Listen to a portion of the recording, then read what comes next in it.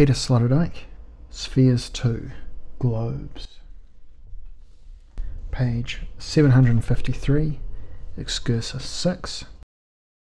The decrowning of Europe. An anecdote about the tiara.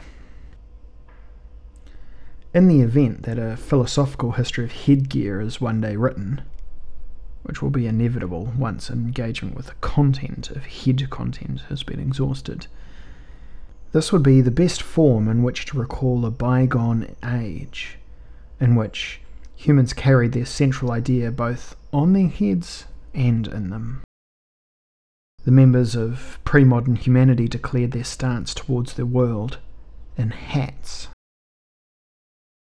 Among the visible cranial supplements or external capital ideas, the crowns and mitres occupy an eminent position. Not only because their circular form harbours the human head in a close-fitting, encompassing figure, but also because they indicate the presence of majesty or divine consecration atop a head, both through themselves and through their ritual use. Should consecration and majesty, which are usually separate charismas, exceptionally come together on an exceptional head, such that mitre and crown coincide, this would confirm the optimistic hypothesis that human heads are also suitable as carriers, philosophically speaking, as that which underlies, of the highest secular and spiritual thoughts. Above all, one can speak of such a head-born, or otherwise embodied, highest thought if an individual person is set apart by singular headgear as the centre of humanity, or as a living principle. Principe? Prince. In Europe, this crown optimism is a fact whose history begins in the early 14th century and ends in the middle of the 20th. It is initially a history of competition between papal and imperial headgear. One need not be a specialist in medieval history to know that the papal head was in front at the end, meaning that it gained a notable coronatory head start on other adorned heads. How exactly this papal advantage was gained is a matter of some controversy, even among experts. We can only be sure that the problem of the highest crown was set in motion in Rome under Boniface VIII, whose papacy from 1294 to 1303 is considered the climax of plentiful papal power, and initially towards a two-story structure. The starting situation of this development had established itself around the turn of the 13th century, when the new leader of the church had first the mitre, then the tiara, which had a single ring at the time, placed on his head by the Cardinal Dean. For the wearers of both items, their symbolism seemed self-evident. It was clear that the mitre was used liturgically, in the Mass, and wherever else the wearer desired by virtue of its pontifical function, pro sacerdotio, while the tiara was used extra-liturgically as a sign of rulership, pro regno.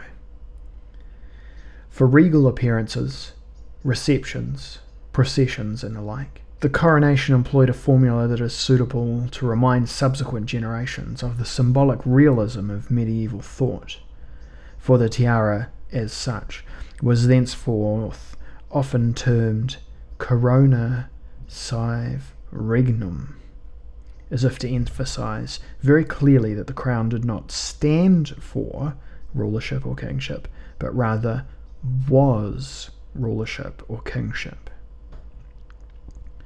Boniface went on from here and added a second story to the papal tiara, though the second ring only seemingly had the purpose of symbolising the twofold power of the Pope in sacred and secular matters. Researchers have read all manner of pious notions into it with reference to the two kingdoms doctrine, which is nonsense, as the difference and configuration of the kingdoms was already sufficiently articulated in the dualism of the mitre and corona. In reality, the second ring was part of a coronal escalation. This was a response to the provocation of imperial headwear, for the emperor, like the Pope, wore both a clerical mitre and his imperial diadem, which cannot have been observed from Rome without some disgruntlement. The one-upmanship of Boniface's papal tiara is self-evident. The adjacency of mitre and single crown was now considered dissatisfactory, and corrected by the stacking of two coronal rings in the secular crown. Naturally, Boniface did not attack the emperor via the mitre, which did not permit any increase, but on the side of the crown. Crowned with the bi-regnum, the papal head thus became the bearer of an idea of majesty that exceeded the imperial head, together with its superstructions, by a noticeable margin, which fulfilled the purpose of the operation. In fact, Boniface pushed the regnum atop his head to a full cubit's length, which was already criticised by certain contemporaries as a hubristic return of the self-cult of the heathen emperors. Boniface's crown was, as it were, the extra-liturgical seal on the thesis of the infamous bull, Unam Sanctam, which final sentence is as follows. Furthermore, we declare, we proclaim, we define that it is absolutely necessary for salvation that every human creature be subject to the Roman pontiff. This subordination, subessa, was demanded not so much for the mitre-wearing bishop as for the anointed Caesar, who adorned himself with the double regnum. The two-tiered crown of Boniface was the perfect expression of culminating Roman Papo-Caesarism. This escalation was felt in all its severity by the symbol-sensitive public sphere of European rulers, and the culprit was spontaneously repaid in kind. It was not the emperor who parried the papal foray, however, but Philip the Fair, King of France, who struck the inflated crown from the head of Christ's representative in 1303 in the outrage of an agony. Boniface did not survive the monstrous act of his capture by agents of a worldly power for long. The lingering shock of his humiliation claimed his life that same year. At the Council of Vienne, Philip succeeded in forcing Clement V, 1305 to 1314, Boniface's second successor, to annul the validity of the bull Unam Sanctam for France. From Vienne onwards, then, the removal of the two-tiered crown by the Pope was a fait accompli. After a short trial period, the most serious attempt to expand the papal head heavenwards had been thwarted by worldly resistance. In effect, the Pope would no longer be able to raise his crowned head above that of a nation's king. How the classical three-tiered papal crown, the so-called tiara, could take shape in the light of these circumstances after the decommissioning of the Papo-Caesarist bi-regnum is a question that surely merits closer examination for historians of head-covering ideas. In our context, it is sufficient to note that the Pope, whose hands were tied when it came to the King of France, placed all the more emphasis on his symbolic rivalry with the German Emperor, hence the coronation of Henry VII, 1309-1313, as Holy Roman Emperor by a papal legate in June 1312. It was a welcomed occasion to display the primacy of the Pope over the empire on the traditional front. It is understandable that a heightened sensitivity to the crown had established itself in Avignon after the humiliations suffered. Well, now it was all the more displeasing that the German imperial ideologues were becoming a talking point, with overblown theories of the crown that gave the emperor precedence over all the rulers of the world on account of his triple crowning. Just as Christ symbolically wore a triple diadem comprising the crowns of mercy, justice, and glory. As for the imperial triregnum, it consisted of the silver German crown of Aachen, the iron Lombardic crown of Milan, or Monza, and finally the golden crown of the King of the Romans, which passed through the hands of the Bishop of Rome to the emperor's head. As far as the facts suggest, there is no plan on the imperial side to collect this trinity of crowns in a single tiered one. All that is relevant for the later formal development is the Roman crown of the emperor, which was a compromise between a mitre and a conventional crown, with the crown's metallic housing enclosing a slightly scaled down conical mitre. It is the archetype of the magnified papal tiaras. But the question remains, how did the triregnum come to adorn the heads of popes when the biregnum had already caused such offence that Boniface's successors were forced to refrain from wearing it? At this sensitive point, there is a significant gap in the history of papal headgear. If we turn the page, we already stumble on the glib assurance of liturgy historians that from 1350 onwards the triregnum was the characteristic headdress of the popes. The liturgologists maintain polite silence, however, on the matter of how this one-upmanly imitation of the imperial crown ended up on the papal head. One can understand why, for they would inevitably, assuming that documents of the embarrassment were still accessible, have had to mention that it was precisely the weak post-Bonifacian popes who symbolically took the bull by the horns by donning a super-imperial crown. The nub of the tale is that they could do so without arousing the jealousy of the French kings anew, which tells us enough about the conditions of power and meaning in that time, as well as their interpretation by the protagonists on the European stage. This contains a decisive information for the following. It was under the Avignonese popes, theological marionettes of the French kings, that the habit of wearing three-story crowns was firmly established among St. Peter's successors. Thus, with their ironic tolerance, the French and their kings effectively established a new semantics of the crown, in which the object was no longer itself the regnum, but only signified the regnum. Yet, signification, as we know, is a broad subject. It was on the heads of the French popes that nominalism was successfully put into practice for the first time. A crown is a crown, while power is power. So, because a deep gulf opened up in logic itself between words and things, between images and powers, the French kings no longer needed to feel provoked by a highest crown whose primary function was recognisably to give a humiliated pope symbolic satisfactions in the face of a ghostly empire. Beneath the smiles of the French, the popes of Avignon could embrace the phantoms of the specialist hatters.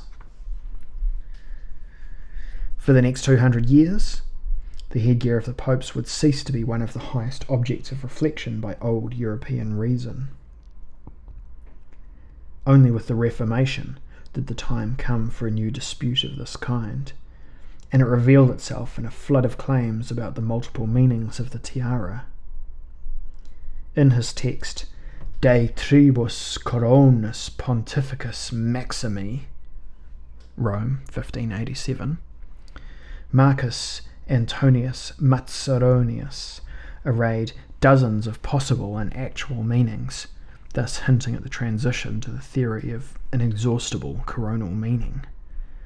The three-story structure of the papal tiara means virtually everything that can be associated with the number 3, from the persons of the Trinity to the group of theological virtues, namely faith, love, and hope.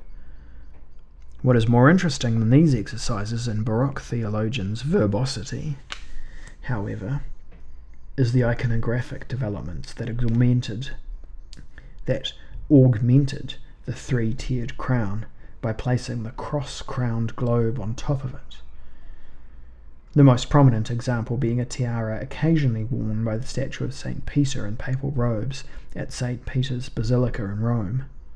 Another, though fixed to the head, adorns the statues of Gregory the Great at the Theatine Church in Munich and Ottoburen Abbey. Whether popes from the 16th century onwards actually wore globed-top tiaras is uncertain, but highly probable. The motif was in the air and corresponds to the title Rector Orbis, which, according to the Roman Missal form from the 16th century, was the form of address chosen by the popes at their coronations. In practice, admittedly, the popes, as we shall see, were not so much the controllers as the notaries of globalization.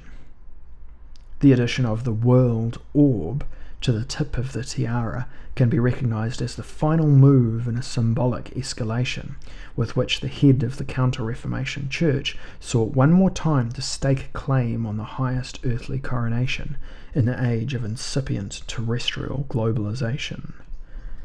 The rest of the history took a conventional course. Only once more did a tiara attract a degree of attention when, after the Treaty of Tolentino in February 1797, Pius VI had to silver plate the magnificent tiara of Julius II in order to pay war contributions to the young General Napoleon.